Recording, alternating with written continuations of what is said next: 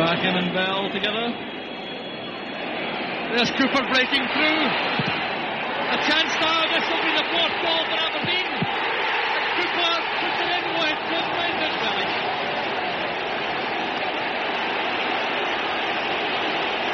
Well, suddenly it's become a rout. Of course, when things are going wrong against you, you don't get the breaks of the ball. Cooper in with Stewart.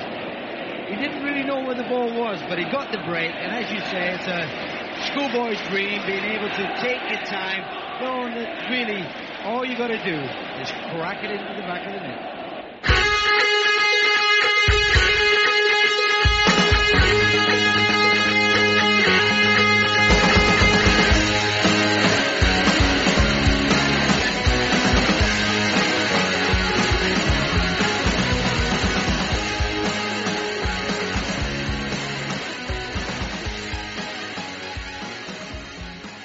Hello and welcome to the latest Here We Go podcast. 5 wins on the bounce, Aberdeen playing with a touch of verve and swagger again, and it's a big European tie coming up this week. What a time to be alive. And what a time to say hello again to Martin Clunas. Martin, how did you enjoy your 2 weeks off from relentlessly churning out this hashtag content? It was great, wasn't it? I liked, enjoyed watching some international football. So yeah, delight to be back to Dons and being entertained. Yes, then it's a welcome return to the show for Calum Shanlin. Hi Calum. Hello, how are you? Very well, thank you. Calum's an exiled Red over in Toronto. Now, when we've had you on before, Calum, we've run what has essentially been a lonely beachenders club for you, trying to find fellow Aberdeen fans for you over there. Any joy yet? I think it was my birthday a couple of years ago. We went to this, we went to a restaurant that's actually now closed, or a bar, I should say. And behind the bar there was a chap called Bruce, who I can't remember how we got talking about it, but he's an Aberdeen fan as well. And, added each other on Facebook, but have never actually got together for a game or anything, unfortunately. But I'm slowly chipping away at my friends, and they message me after a poor result, that kind of thing, with their condolences. Okay, well, you're getting there. Aberdeen is making an impression on their lives now to some degree. You're the person they think of when they see an Aberdeen score, so that's good. This year, I suppose, has not been a year for making casual introductions generally, 2020. So I think Paul Harper, didn't he move out to Toronto, Martin? Was that actually he Toronto? Is. Yeah, he's out here now too. So we were talking. Okay, there you go. We met briefly at a TFC game, which is Toronto FC, I suppose. And we were going to get together to watch. I can't remember which game exactly it was earlier this season, but then COVID hit, so we haven't been able to get together. But he's here, and hopefully we'll manage it sometime down the line. Good. The nascent Toronto AFC starts here. On to AFC matters then. Later on in tonight's show, we'll find out what the experience was like inside Pittodrie on Saturday at the first test event. And then talk to our resident Norwegian football expert. Well, listen, he's been on twice now talking about Norwegian football, so that, in our eyes, definitely qualifies as an expert.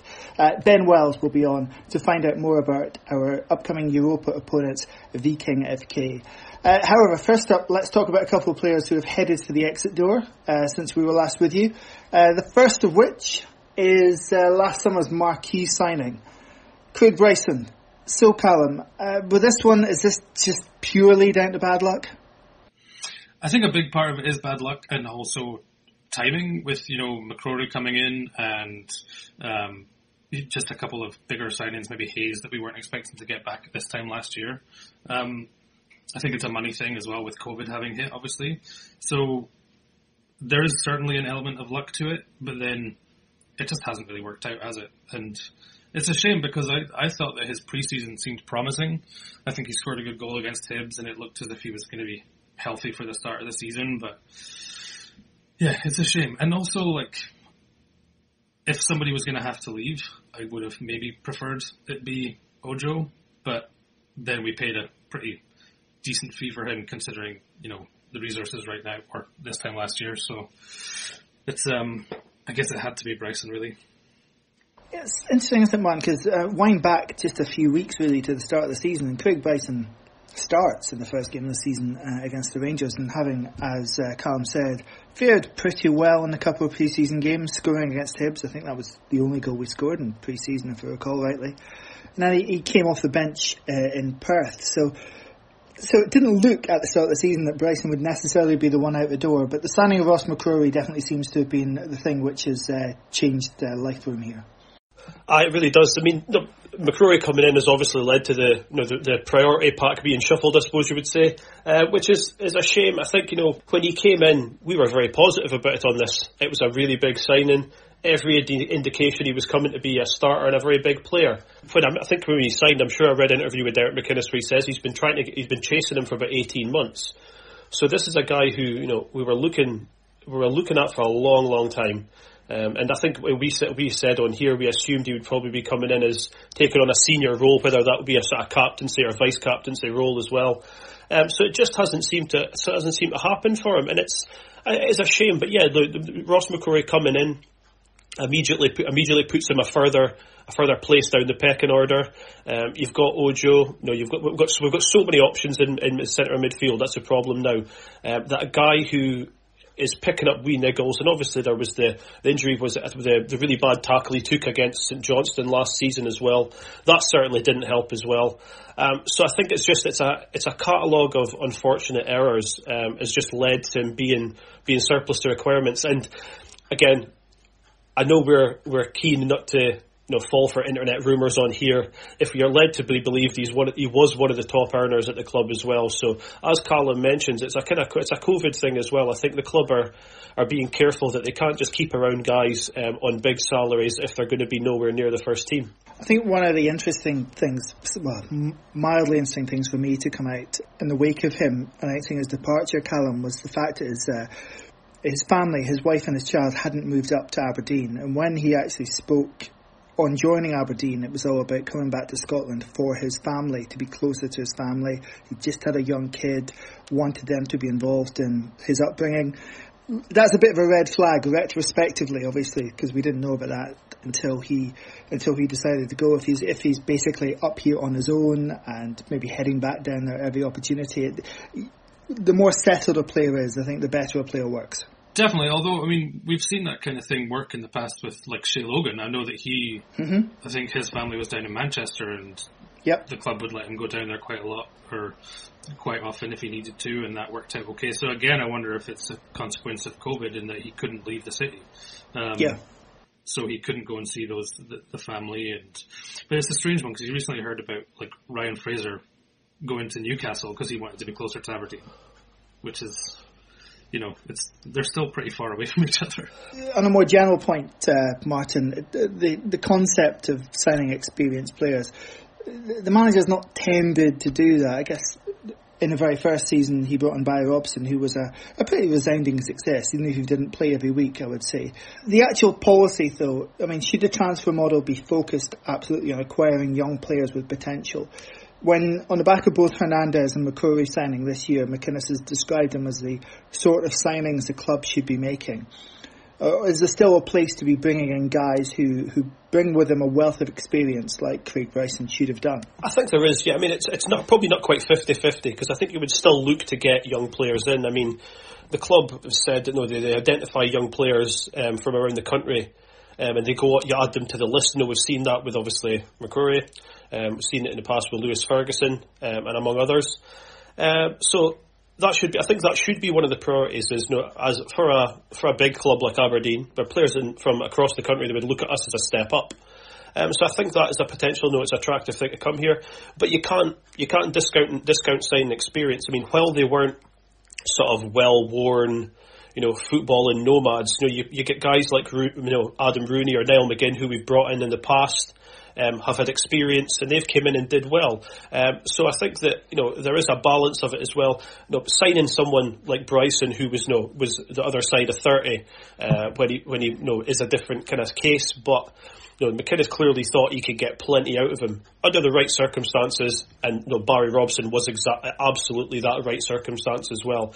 Under the right circumstances, bringing someone like that who can add so much experience and just that football knowledge to a side can be invaluable as well. Yeah, because as I say, Calum, Robson definitely didn't play every week, but just having that experience around the club, on the bench even, or coming on for 15-20 minutes, it did seem to make a big difference.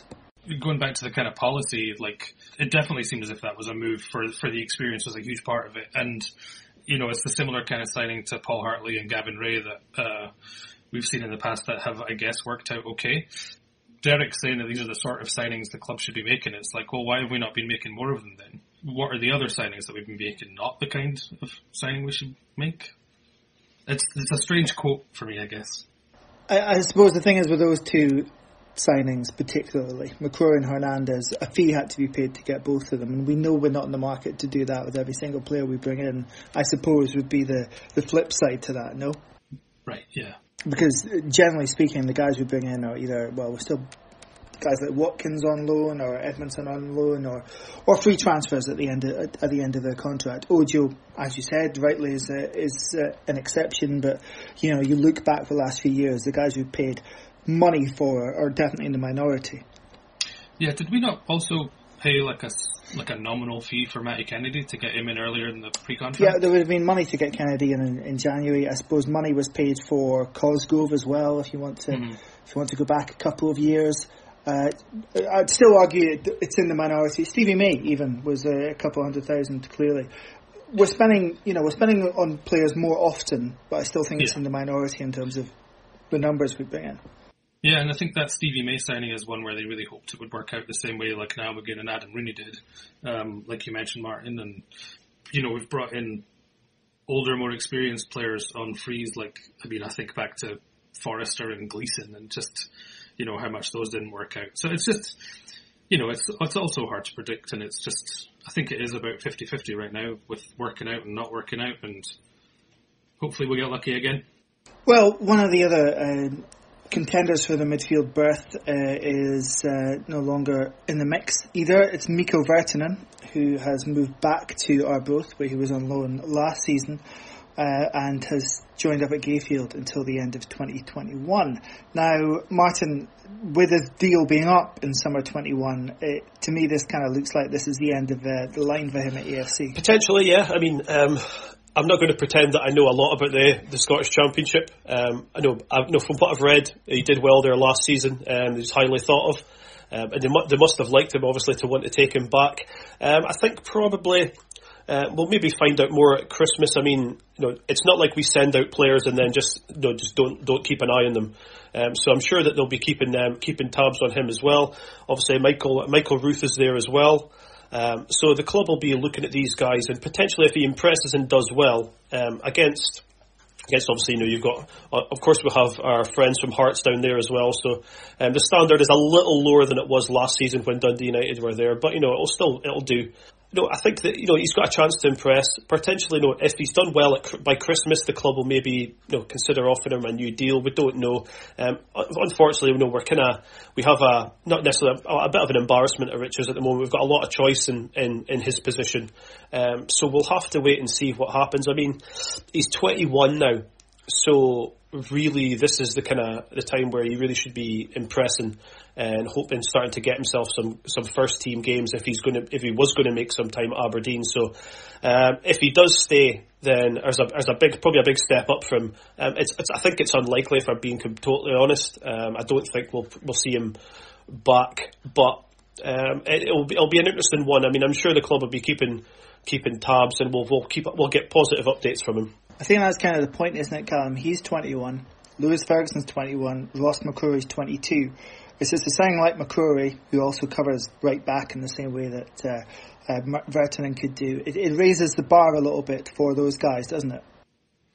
Yeah, I think so. It really does. And I wonder about the progression of Virtanen too, because being at Arbroath last year and going back to Arbroath, I wonder if it might have been a sign of him doing better if one of the challenging clubs for the Championship wanted him, if they'd seen him last year and thought, he's a good player, we should try and get him on board if they're going to loan him out again.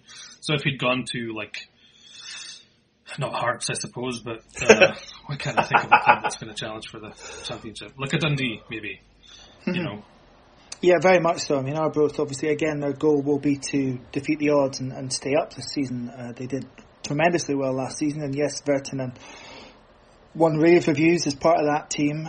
But yeah, that's an interesting point that, maybe an element of progression would have been good for his career in terms of either maybe lower half Premiership, top half of the Premier League.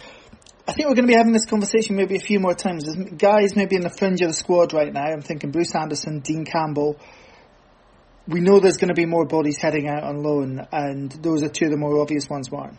I think it will. I mean, I think we'll, like you say, this will come up in the next few weeks. There'll be offers made. I'm sure that it wouldn't surprise me if there's been approaches made for loans on particularly Anderson and Campbell.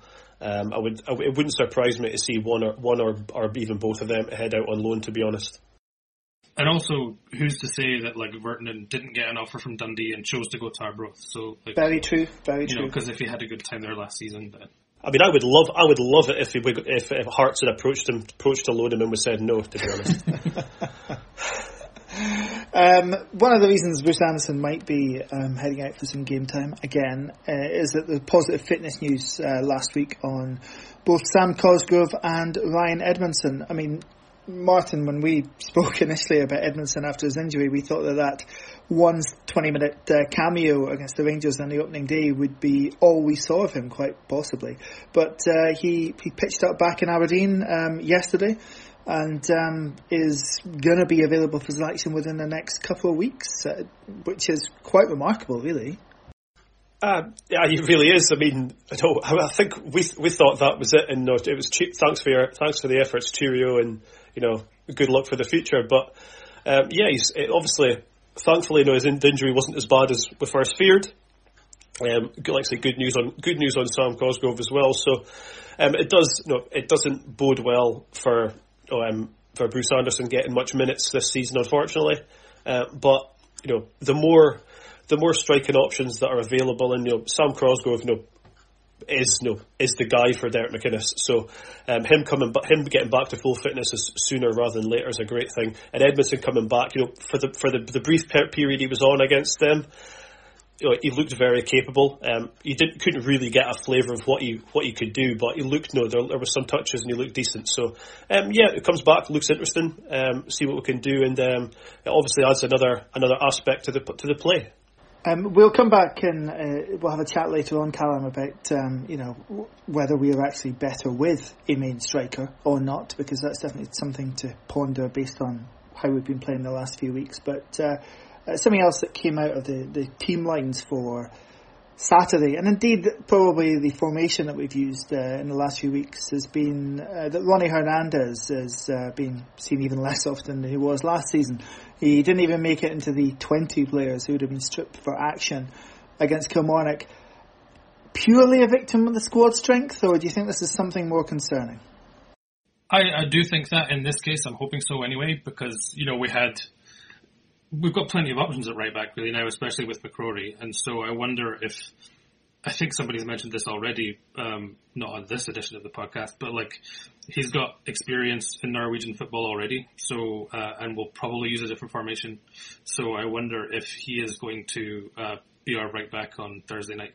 And it was just, what's the point in, if we know he's going to play there, what's the point in having him on the bench and bringing him on to maybe get an injury?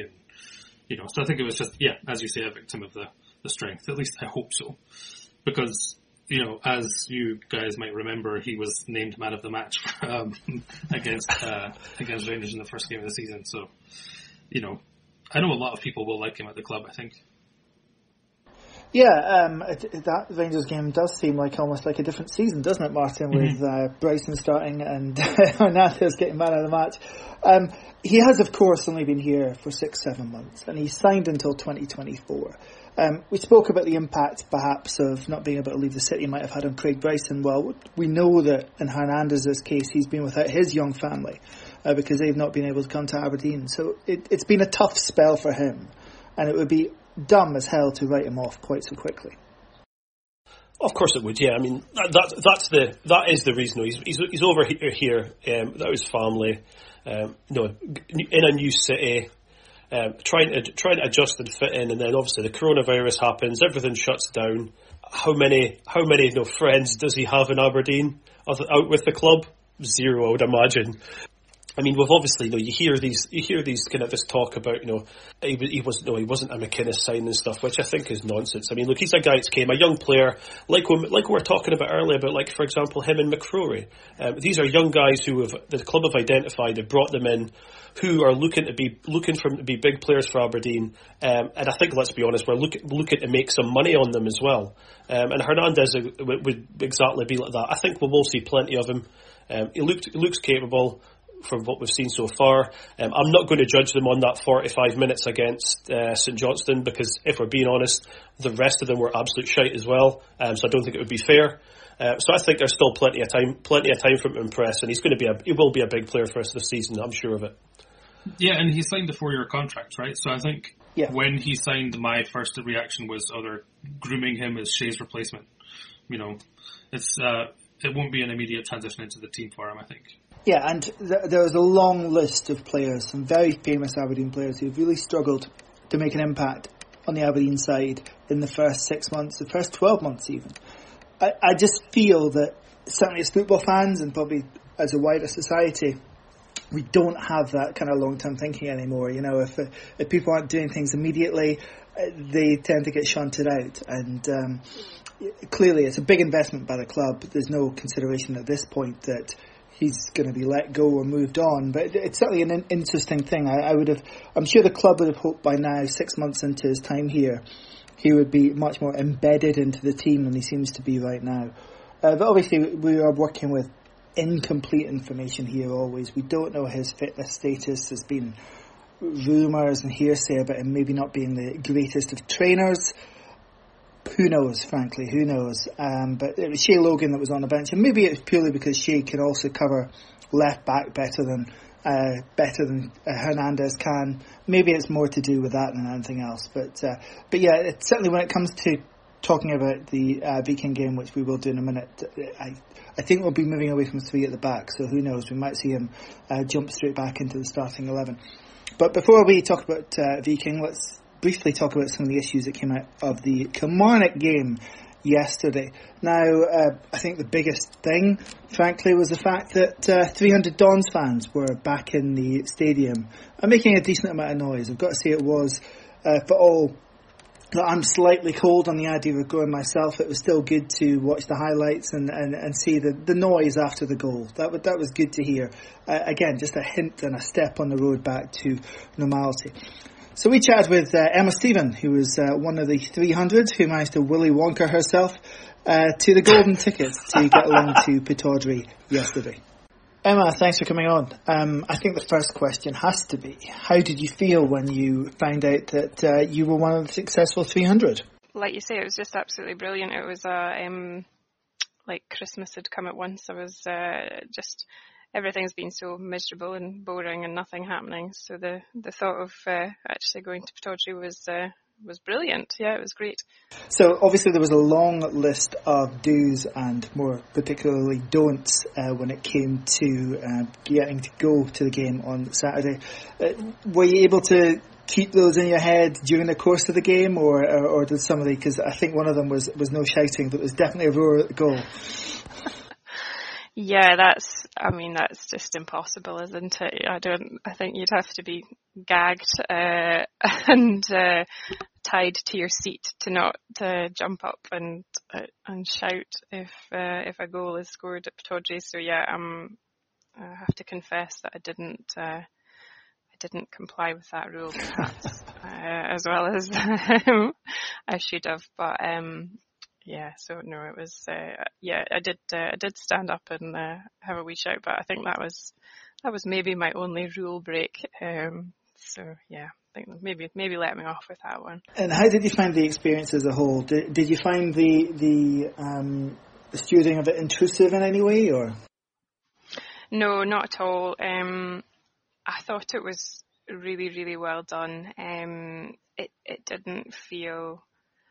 It didn't feel intrusive. It didn't feel, too much. It felt like everything that was done to make you feel safe and to keep things running really smoothly, and the timings were really precise, and the instructions of where to go were really really clear, and no, I didn't feel it was intrusive at all, and it was so exciting to be back anyway that I think everyone that went was quite happy to jump through any hoops that needed to be jumped through to go, and I think it was really well done. Yeah, no, I didn't have any issues with that at all. And how did they handle those pinch points at getting in and leaving the ground, two of the key ones? Was each ticket holder given a particular time to come along to a turnstile?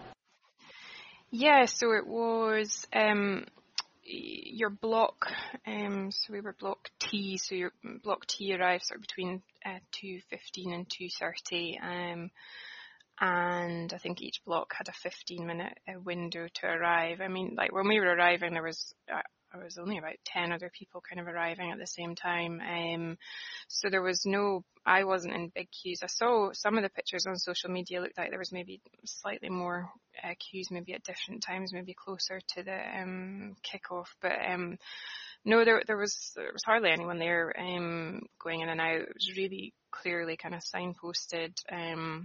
Got your showed your ticket, sanitized your hands, got your temperature taken, showed your ID, and then went through the turnstile kind of with a one-way system up to your up into the stadium and down to your seats. So yeah, no, and then they kind of filed you out one row at a time at the end. So no, it wasn't too painful at all. What about the game itself? As I say, it was good to hear that kind of noise when the goal went in, but it still must have been quite a strange, slightly alien atmosphere, no?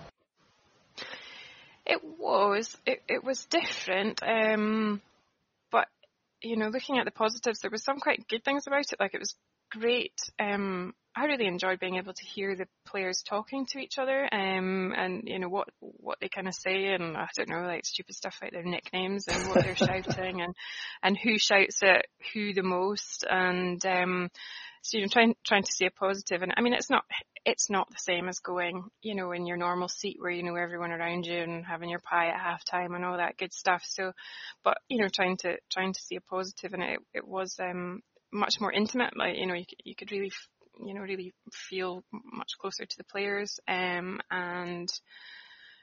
yeah, it was I mean, not having people shouting at the game's quite strange. I mean, I think people were trying to clap furiously, trying to let the players know that they were there, because that's what you were allowed to do. It was different, but it wasn't bad. So there are two obvious questions that come from that answer. Is one, who is the loudest in the team, and secondly, who swears the most out of the current first 11? Tommy Hoban was really loud, and he was really directing a lot of people. And what I thought was most interesting was the defenders were shouting at the midfield so much. Like, I don't know why, I just found that quite interesting. I think McKenna kept shouting at Ferguson to come back, and yeah, they were just shouting at each other. And who was swearing?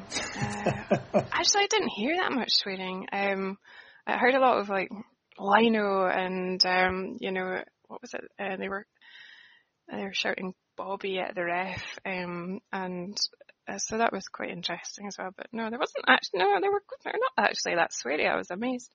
First thing in terms of the ref, who'd have thought? Yeah, I know. And you've spoken about there was a couple of you there. So was it a family group of you that was there? Yeah, it was myself and my mum. So we're in a sort of extended family bubble. So we were allowed to sit next to each other. Okay, and finally, if we do get the go-ahead to hold any more of these test events, and obviously that's a little bit up in the air given the direction of travel, some of the other things that have been happening, you'd recommend it? Oh yeah, absolutely. Yeah, definitely. I mean, there's no substitute for me, watching on TV to actually being there. And if the kind of guidelines and stuff are the same, yeah, I think most people. I mean, it's not the same. If you go to football to go with your mates and have a kind of wild time, maybe drinking and chanting and singing. And let's be honest, we all like that. It's not like that. So you would just have to kind of put that out of your mind and think that that's not what it's going to be like. It is different. And if you're going to get grumpy at being told to like put hand sanitizer on and all that stuff, you're probably better not going and watching at home. But I still really enjoyed it. I mean, I don't know if that's just because we're all sick of being at home and not doing anything, but yeah, no, I'd go for it. Why not? So that was Emma, and it sounded like it wasn't quite the same, obviously, but she very much enjoyed her day. Now, what might have made her enjoy the day more would have been a couple more goals. I do worry, Calum, for all that there is a lot of plaudits for the way we're trying to play football and the way the front three are interacting. I think they're bright and smart on the ball. We're still not maybe testing the goalkeeper often enough. We're still not maybe creating those clear-cut chances as often as one might hope. So, as well as Marley Watkins has played in that sort of false nine role, do you think we'd be better keeping that sort of fluid front three, or are we desperately waiting for the return of a proper striker? I wouldn't say we're desperately waiting for it, but I am excited to see I'm excited to see what Hedges and Scott Wright can do together. I think they're building quite a bit of a partnership, but if they were to have, say, Sam Cosgrove, or maybe even, I mean, we didn't see that much of Edmondson, but maybe he'll be more of a true number 9. I'm excited to see those two bombing down the wings and getting some balls into the box and having the likes of Cosgrove there. I think I'm excited to see that. What I've seen a lot of chat about online, Calum, is, Cosgrove's going to come back in, we're going to start lumping it long again. I don't buy that, because I think when we were lumping it long, it wasn't ever the intention to lump it long. It was a failure of what was happening behind him. So, surely if it's a functioning team behind him, you want a proper striker on the park. Absolutely. Totally agree with you there on both counts. I think the play over the last couple of weeks has been so encouraging as well that it does seem like such a natural fit to have that number 9 there. So I'm hoping that once we have that 9 available, we won't actually see that much of a change in this formation. Obviously we'll probably see a change on Thursday, but talking when we're playing in Scotland. What about yourself, Martin? I think Marley Watkins has done really, really well, and I agree with Calum that Wright and Hedges do have a good combination together. But, I think Marley Watkins could be really effective just behind the main striker as well.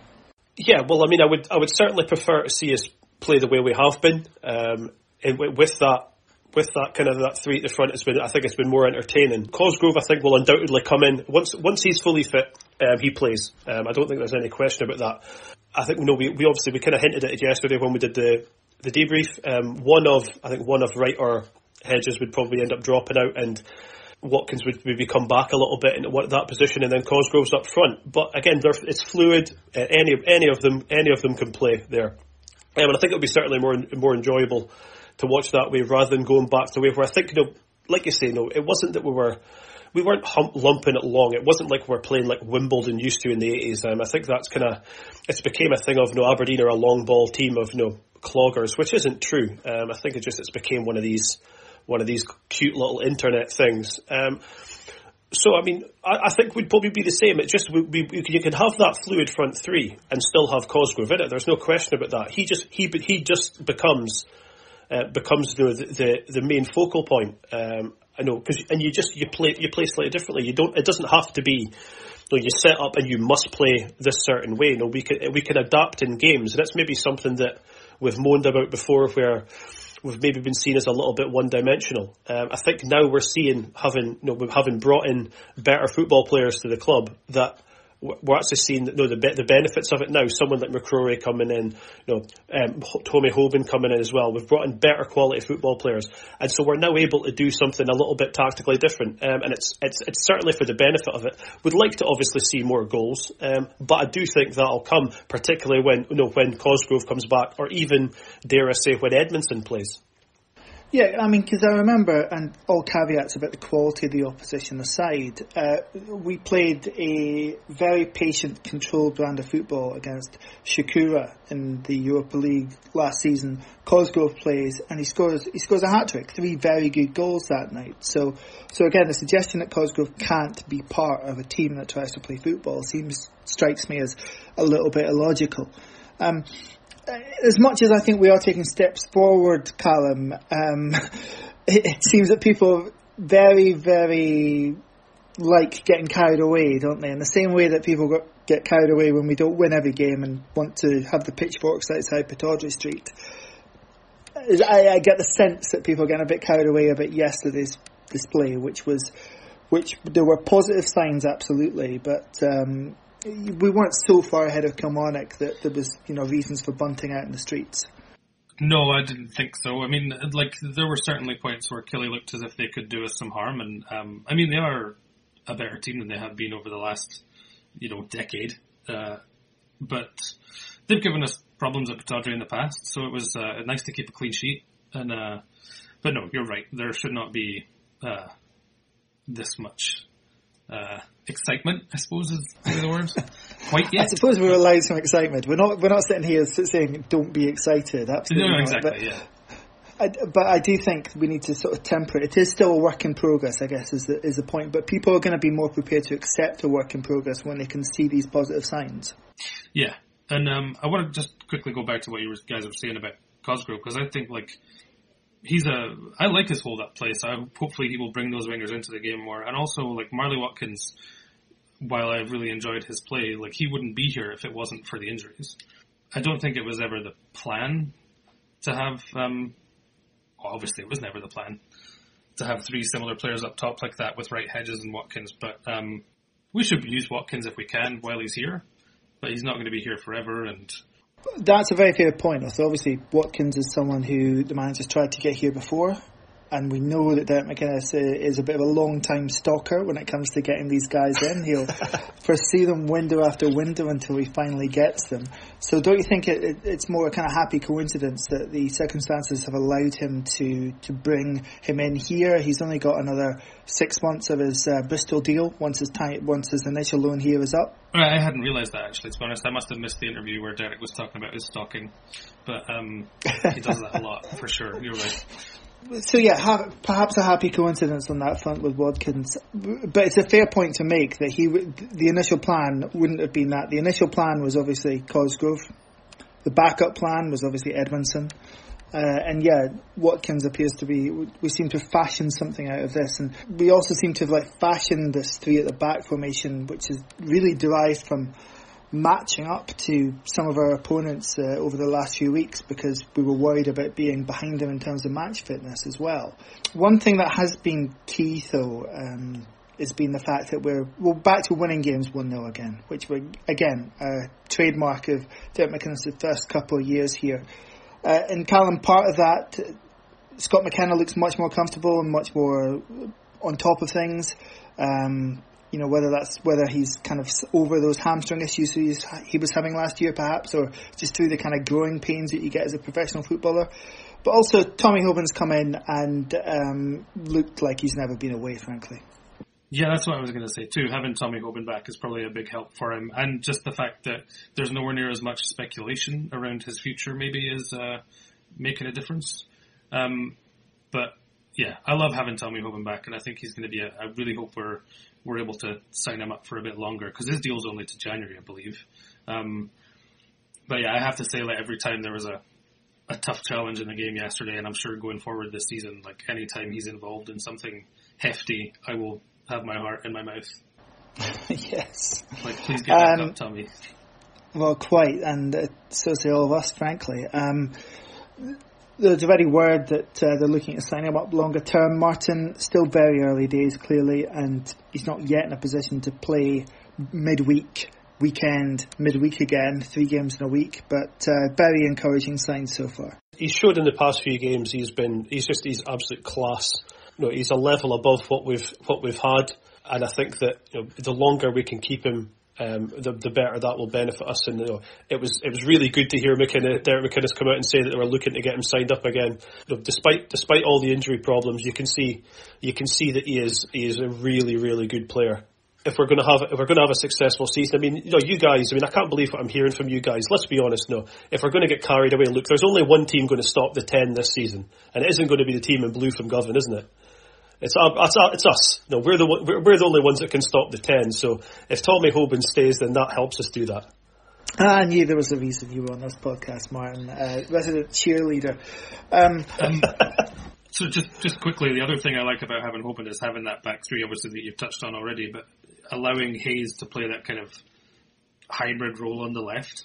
I thought his game yesterday was the best he's had since he's come back. I mean, obviously it's a small sample size, but yeah, he was man of the match for me yesterday. I thought he was awesome. It's actually interesting with those sort of wing backs who are obviously very attacking wing backs. We have seen more of them almost in a defensive manner. And I think you touched upon it earlier, Callum. It's because we don't have that natural striker that they're coming inside and they're not being asked to get to the byline and put balls in. So we're not maybe seeing them as we expect to see them as attacking fullbacks, because that's what you think of when you think of attacking fullbacks. But I think the lack of a proper striker is actually meaning that you're having to appreciate more of what they do on in a defensive front as opposed to what they do in an attacking sense. John Hayes obviously came switched positions later on, and he had a shot as well coming from left wing back, which Danny Rogers parried over. But in terms of, again, what you traditionally expect with Johnny Hayes about certainly in his first spell here, about getting to the byline, putting great balls in, we haven't really seen that at all.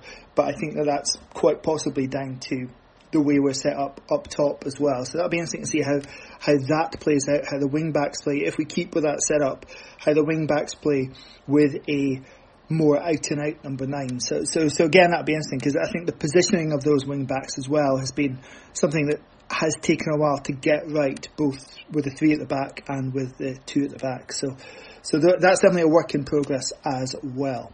Yeah, I thought it was fun yesterday seeing Hoban even coming forward quite a bit, and I think he's had some experience playing right back, and then obviously Andy Considine on the left has got plenty of experience playing left back. So it allows Hayes and Kennedy, if it's going to be Kennedy playing on the right, or Hernandez or whoever, to push up even further. Yeah, and again, Callum, I think that's one of the joys of this side right here, right now, that there is so much potential, so much different options in the team, and it's going to be very interesting as the season goes on to see how it all pans out. Equally interesting will be Thursday night over in Stavanger as the Dons resume their Europa League qualifying campaign against Viking. But to get an inside track on how Viking themselves will set up and some of the key danger men, we spoke to Ben Wells, who's a Norwegian football analyst. Hello, Ben. First off, I think to ask you about Viking, it seems from the outside looking in that one thing you can be guaranteed in their games is a lot of goals. Yeah, they're definitely quite an attacking team, a very sort of counter-attacking team. More so last year, I think. Last year had a really good season. They started sort of with a pretty mixed bag of results, but towards the end of the year really kicked on. They ended up winning the Norwegian Cup, which was massive in Stavanger, which is where Viking are based. And yeah, they are very much an attacking side. If you look at the way their team's set up, they have 2 very attacking sort of central midfielders. The fullbacks always bomb on quite high up the pitch. And obviously as well as that, you've got the front 3 who are all in pretty decent form as well at the moment coming into this game. Yeah, if you're looking at the way they set up, but actually let's talk a little bit about last season, because they're here because they won the Norwegian Cup in 2019, as you rightly say. And this season they're 10th in the league, which might be a bit misleading because they've obviously been capable of producing good one-off results like the one against Molde last time out. So really I think the first thing to say is that they're obviously a good cup team.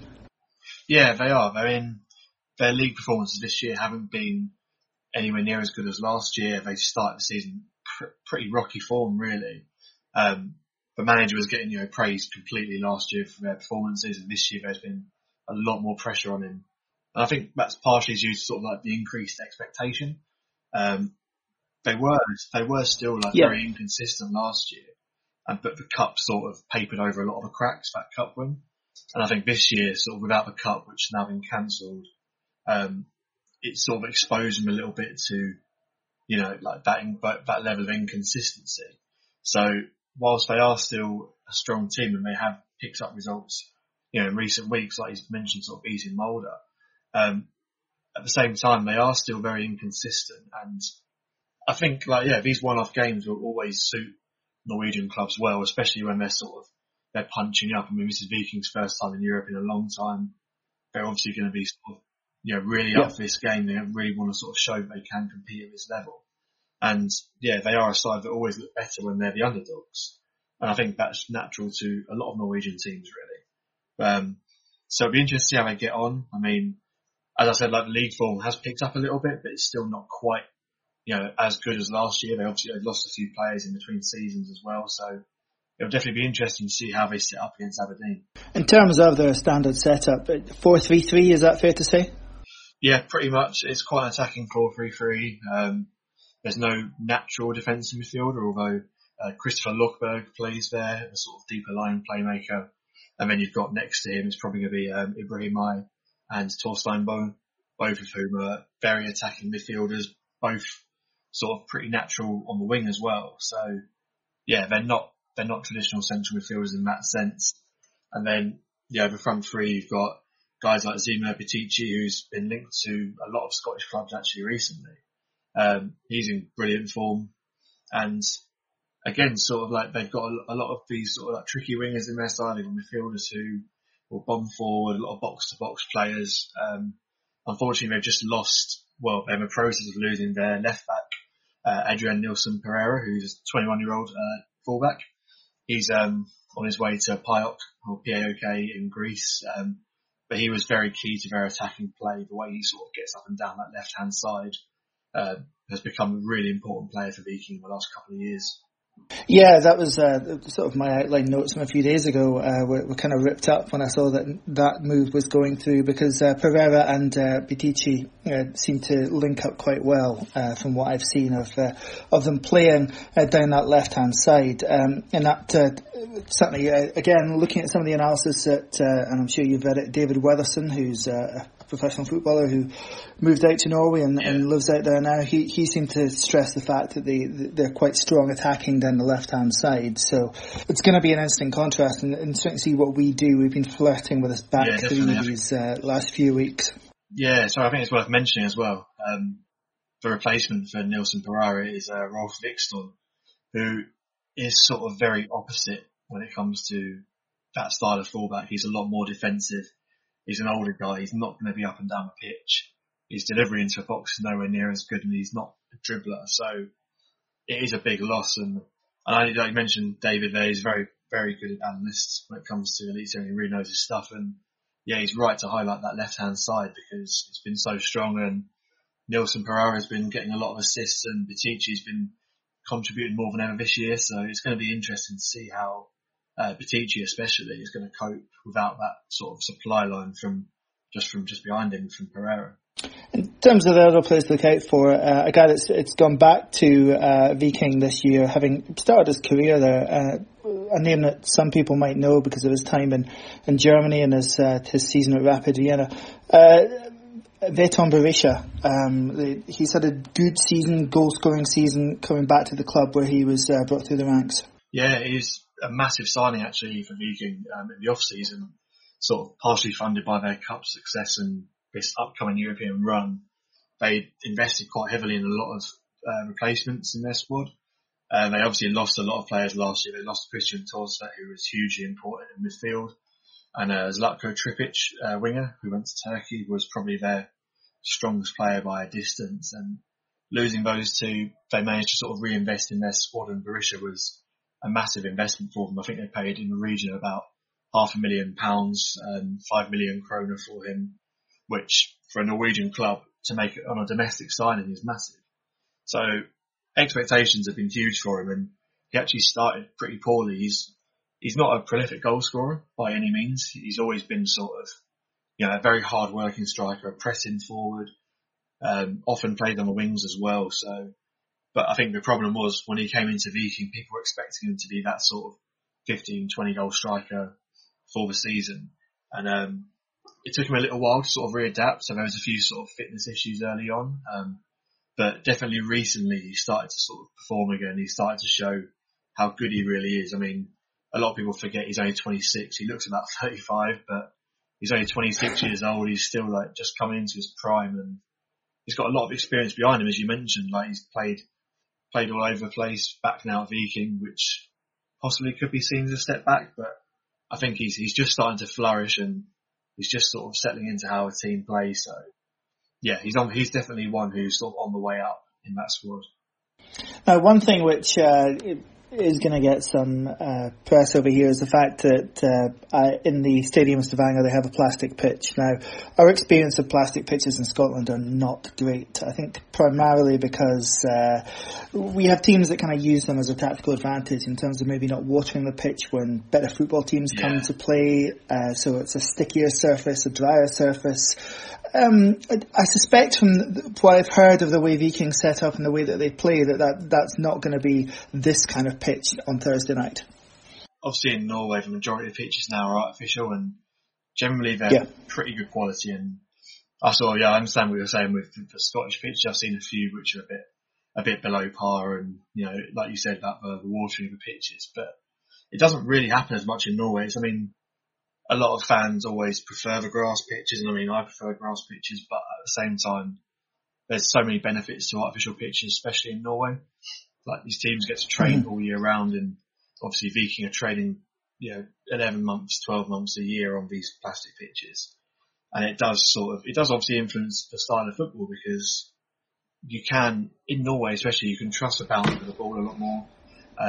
You can play it on the ground a lot easier than on, say, a grass pitch, which might have been affected by snow or frost in Norway, which is a common occurrence. And obviously the pitch then sort of gets very up and down, but you do notice, especially in recent years, a lot of Norwegian teams are starting to play a lot more sort of free-flowing attacking football, a lot of counter-attacking football, playing direct balls, skidding on the surface forward, getting that ball in behind. So it'll be an interesting matchup. But yeah, Viking definitely very comfortable on artificial pitches. I think a lot of teams have struggled with the transition from artificial to grass in the past, but yeah, Viking very much at home on that sort of surface. Yeah, and whilst they do tend, again, based on what I've seen, they do tend to favour a more precise build-up. They're not afraid to go long, are they? No, not at all. I mean, I think like any Norwegian team, there's always a backup tactic, but they train well, and a lot of the time, someone like Berisha, for example, when he's playing up front, doesn't really suit that style of play, but they do have a striker on the bench called Tommy Høiland, who's much more of like a traditional Norwegian striker. Big, strong guy, likes to get in behind, he's good at hold-up play. And you'll see that if Viking are chasing a game, he'll often come on after an hour, and the tactics might then sort of switch up. So there's definitely different sort of tactical setups Viking can employ. I'm pretty sure they'll try and probably play on counter. But yeah, again, I think they're more than comfortable playing long ball football. It's not something that they're afraid to do if the match calls for it. Just finally, Ben, we don't like to make too many detailed predictions here because we end up making arses of ourselves, but it strikes me as this is a pretty 50-50 tie. Yeah, I mean, it's a tough one to sort of weigh up, I guess, because Viking are a pretty decent Norwegian side, and comparing the Norwegian Premier League and the Scottish Premier League is very tough, because obviously the strength of Celtic and Rangers and Aberdeen to an extent as well tends to outweigh a lot of the quality in the Elite Series. So I find like the Scottish Premier League is a lot more sort of top heavy than the Elite Series is, but at the same time, a lot of Norwegian clubs have given Scottish clubs a good run for their money in the past. I mean, I think Rosenborg have played Celtic God knows how many times in the last few years, and the matches are never as one-sided as I expect them to be. So it's going to be an interesting setup. I mean, Aberdeen have obviously got, it looks like a pretty good team on paper. I'm not sure what it's like from your side. I can't say I watch Aberdeen week in, week out, but I know guys like Lewis Ferguson and like Johnny Hayes, Ross McCrory, all pretty good players on paper, and definitely sort of the quality of a top-end Elite Series team or even higher. So I think Viking will probably tell themselves they're coming into the game as slight underdogs, especially because they've not been in Europe in so long. They're just coming off the back of a very intense start of the season. So I think any result there would be a big bonus for them. But at the same time, I think in the back of their minds, they'll still fancy themselves. They'll fancy that a lot of their attacking players are in form. And, they could sort of pull off a mini shock, I guess, against Aberdeen. I mean, obviously, the Norwegian season, 16 games into it broadly for the top flight. How did it survive through the first wave of lockdown over there? Did it just keep playing, or was there a gap? Or yeah, quite a big gap actually. It was they'd pretty much got to the end of pre-season in sort of start to middle of March. A lot of teams were just doing their sort of final training camps abroad. So a lot of teams were in Turkey or Spain, and then obviously they all had to fly back. Football was completely stopped. So it completely stopped from March until June. So it was a big gap. And they end up losing sort of two to 3 months of the season really at the start. So since June it's been very intense. They've been playing pretty much 3 times a week, every week at least. So a lot of the teams were really, really fatigued by the start of August, and luckily in the last few weeks there's been an international break. There's been a little mini break as well for the team, so they're just starting to refresh now, and things are sort of starting to slow down, but I think they're very wary of getting the season completed before December when, the snow hits, the ice hits, the pitches start to freeze, and, you get games completely waterlogged. So, yeah, I think they're very aware that the season needs to be finished quickly, and it's still going to be intense in the second half of the season, but the worst of it's been and gone now, I guess. And yeah, I think Norway in general has dealt with the sort of COVID crisis pretty well, and they're still being very cautious with a lot of the measures out there, which is good. But yeah, I guess the sooner fans get back in the stadium and stuff like that, the better. But yeah, for now it's still pretty affected. Because Viking have had some supporters in their home matches for the last few games, I believe. 200? Yeah, so they're allowed 200 home fans at their home games. So there's no away fans at the moment, but the NFF, which is the Norwegian Football Federation, they're allowing 200 people in, and to be fair, it's better than nothing. There's still a pretty good atmosphere in a lot of games. I think it's different in Europe. I don't think there's any fans allowed in these European games, which is unfortunate, but No. But yeah, in the league, it's not ideal. It's still a very sort of minimal amount of fans, but it's better than nothing. And at least there's been some atmosphere in the ground rather than BT Sport pumping in, the terrible crowd noises, stuff like that. So it's not been too bad. Yes. Never ever going to get used to that. Anyway, Ben, thank you very much for your time. No, thank you. Cheers for having me on again. So, as Ben pointed out there, guys, Viking tend to play a 4-3-3. Slightly lopsided 4-3-3, perhaps, with more of the attacking thrust coming down the left. But I find it hard to believe that we'll be quite so gung-ho, Calum, as to go 3 at the back against their front 3. No, I think you're right there, and that's like we were saying earlier. I imagine Ronnie Hernandez will come in and play right back in a back 4. I think we've seen it before, when we're the away team and we're playing a decent side, we'll certainly be a lot more cautious than we were yesterday. What we've seen from him tactically so far this season, Martin, has been a willingness to match up against opponents. He did it in Perth. He did it at Easter Road. And he's doing this particularly when he feels the opponents have got a match fitness advantage. Now, obviously, Viking have been playing right the way through since June. They're 16, 17 games into a league season. So even though, we haven't just started out as we were last time, perhaps, against Runavík, there's definitely still an advantage to the Norwegians in terms of being match ready. So do you think it's possible that we'll just match up with a 4-3-3? I think we definitely will. I mean, they're slightly more seasoned, I suppose you would call it this. They've played more games. We're only just really kind of getting going in this season, having had the big layoff and then the smaller enforced layoff as well, because it's a one-off game. You certainly, as you said, you can't really be going gun ho over there. You have to be perhaps not necessarily a little more cautious, but perhaps slightly wary of giving anything away. So I think definitely sort of the 4-3-3, 4-2-3-1, whatever you want to call it, that he's favoured in the past. So I definitely think that, and yeah, like Calum says, Hernandez has that experience of that level of football. I think that he would probably come in. Of course, watch us all look totally stupid when he doesn't travel. That tends to be the case when here, Martin. We look stupid on a weekly basis. Well, a twice weekly basis lately, actually. So double the stupidness this season. I think this is genuinely a toss-up, Calum. What about yourself? Yeah, genuinely, I have no idea how it's going to go. I don't think I've ever seen a Norwegian football game, and I watched the goals from the game on Saturday, and sure they scored 5 goals, and there was one that was an absolute peach, but I felt like there was a lot of luck to the other ones. There were deflections all over the place and this kind of thing, so we can't write them off, but I think it's a pretty similar standard. So I'm hopeful. I mean, but there's just, who knows? I wonder, another thing, thinking about the formation, I wondered if maybe we do stick with the back 3, but just have the 2 wing backs, and actually, play a proper 5 at the back. Yeah, it's definitely an option, but I think you're still leaving your central defenders with man v man situation, and therefore if someone's going to break from their midfield, you don't have that spare man then.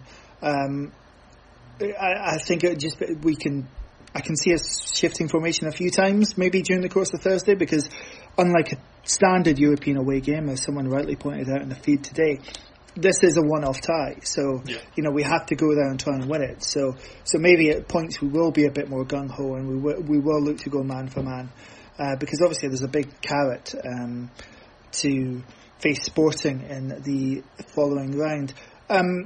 Martin, Tommy Hoban is going to be fit enough to play, even though it's a plastic pitch on Thursday. There's no issue or concern about that. I kind of hate the received wisdom that players recovering from injury can't play on plastic pitches.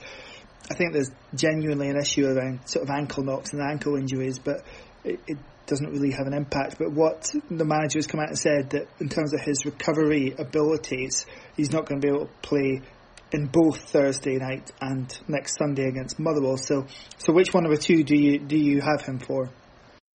I think we'll have to play him against Viking.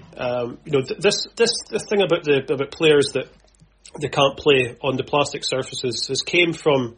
I think it really started with. It didn't start with Stephen McLean, where he got quite arsey and moaning about Hamilton. And then Kilmarnock's pitch as well, saying he couldn't play. And it depends what kind of pitches these have got. I mean, he was the one that kind of led to it. And I know that a few other players have had a pop at them as well. I think even Shea Logan has moaned about these pitches as well. But it depends what kind of standard these pitches are. And I mean, I think that Tommy Hoban will be has to play against Viking. The European football is important to the club. It's important to all of us. It's 50-50, and part of that does come down to my knowledge on Norwegian football is about as good as my Scottish Championship knowledge, which is basically non-existent. Hearts have never been relegated to the Norwegian elite series, so There's a fact. We'll pop that up, and we can pop that fact up on the feed then. It'll be on their honours boards. It absolutely will. But yeah, so I think Tommy Hoban has to play, and if that means he can't play against Motherwell, then so be it. We know what you're going to get from Motherwell. I know there could be stuffy. I think someone like maybe Taylor or someone can come in. But what these one-off ties, when you're away from home against a really good team. But as we are, I think who certainly will be a better team than Motherwell will be. I think we need to have our best players playing, and Tommy Hoban absolutely is. We've raved about him the last couple of episodes. We've raved about him tonight. So I think he has to play. And unfortunately, if he can't play two games in a week, then so be it. With regards to the plastic pitch, Calum, I think we've got, and I spoke about this with Ben, we've got a bit of a hang up on plastic pitches in this country because of the way in which they're used in this country, because the teams who have them tend to use them to try and exploit a bit of a tactical advantage, because they don't water them fully in order to make the ball stick and make sort of teams who spend a bit more money and technically have better players make them struggle to play through them. Whereas in other leagues, I think they make sure that the quality of the pitch is the best it can possibly be for a good game of football. And obviously, you watch a reasonable amount of MLS, and am I right in saying there's quite a few plastic pitches amongst that? Yeah, it's interesting actually, because Toronto played out in Vancouver during the week, and two of our players were sitting. They didn't play because of the plastic pitch, because of injury history. So it's definitely, a theory here as well that it can lead to injuries. I think didn't Fraser Fivey ruin his knee in Alloa or something at a cup tie? Yeah, but hopefully none of the Dons players will be using blades to play on the plastic pitch. Right. But yeah, so I can't say as much if, they deploy the same tactics in MLS as they do in Scotland when it comes to the quality of the pitch. There certainly are some grounds in the US where they don't seem to care. Sports in North America, these stadiums are all multi-purpose, and you've got ones they'll be playing American football games on them this week, rugby next week, and then try and play a football game on them the week after. And some of them are, a la Fir Park from 15 years ago or something. A classic Scottish football surface, that more sand than on Aberdeen Beach. This country, the UK, doesn't have a great experience, I think, with plastic pitches, but obviously in the US and Canada they're much more widely used for other sports as well. And in Norway, as Ben pointed out, it's a no-brainer for a lot of the clubs there because of the climate conditions.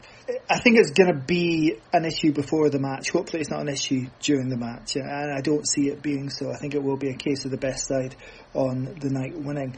The real disappointment, obviously, Martin, and hopefully we get the opportunity to talk about this prior to next week as well, is that the supporters are missing out on what would have been a very convenient trip to get to. Stavanger might not be top of many people's want list, but it is a truly lovely place to go to. That harbour side in the middle of summer with all the bars around it, it would have been a magnificent trip away, and then obviously the potential of Lisbon next week would have just been unbelievable. It is. I mean, it's so disappointing. We've had how many years of, not that some of the trips the past couple of seasons haven't been enticing or good, but we've had these trips, basically when we played Kairat Almaty, we're basically going to China. Georgia, I'm sure, is a lovely place, but they're not probably top of people's lists. And when you see Stavanger, potentially Lisbon, it is a real sickener. There's obviously more important things going on in the world than us bubbling about not being able to travel away for a football game. But in the circumstance you find yourself in, it is really disappointing and hard to take that you can't go, because that one and Stavanger and particularly potentially Lisbon would have been absolutely magic trips. Yes, I'm really looking forward to next year's first qualifying round against Hades United away from home. After Thursday night, we're back to league business. Motherwell on Sunday. Calum, this strikes me as quite similar to the Kilmarnock game in a lot of ways. A side who are no doubt capable, a side who are stuffy and will be set out not to lose first and foremost, and a side whose strength is mainly in their midfield. It's funny, I haven't really seen any of Motherwell for a while, I feel like. But no, you're right, it will be a similar game, which is making me think that we'll go with the same kind of formation, and we'll see what happens. Well, we will, absolutely. Martin, again, post that first game of the season, we looked at the fixture list and maybe got a bit worried, but after we strung a few results together, the September fixture list offered a real chance to go on a run, at least domestically.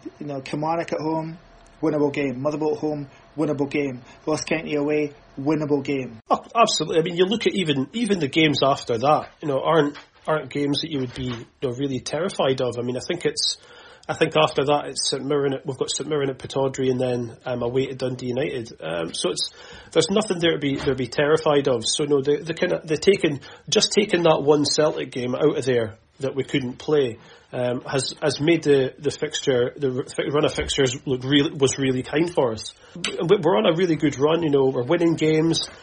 keeping some clean sheets as well, which is brilliant to see. So yeah, I'm really quite positive about this. I think we've got good opportunity to get some proper points on the board. We managed to beat Hibs, which I think was a big result. Given that they've started really well in the season, they've been scoring some goals. So yeah, this is a really good opportunity, and we're putting a run of wins together, particularly if you include the European game as well against Runavik.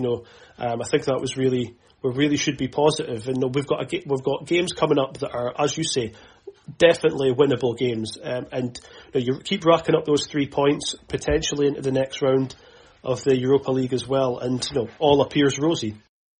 Well, let's hope all is indeed rosy by the time we next reconvene properly next week. Until then, you'll be able to get our On The Whistle podcasts on Thursday night after the game against Viking, and indeed next Sunday after the Motherwell game. But our thanks to Emma for coming on and talking about her experience in Pittodrie this weekend, to Ben for giving us the lowdown on Viking, to Calum. Thank you, Calum. Thank you for having me. No, it's been a great joy to have you back on, and start that Toronto AFC as soon as safety allows you to. And as ever, thank you to Martin Clunas. Always a pleasure, Rich. So until next week, when we can hopefully talk again with another couple of Aberdeen victories in the bag, come on you Reds.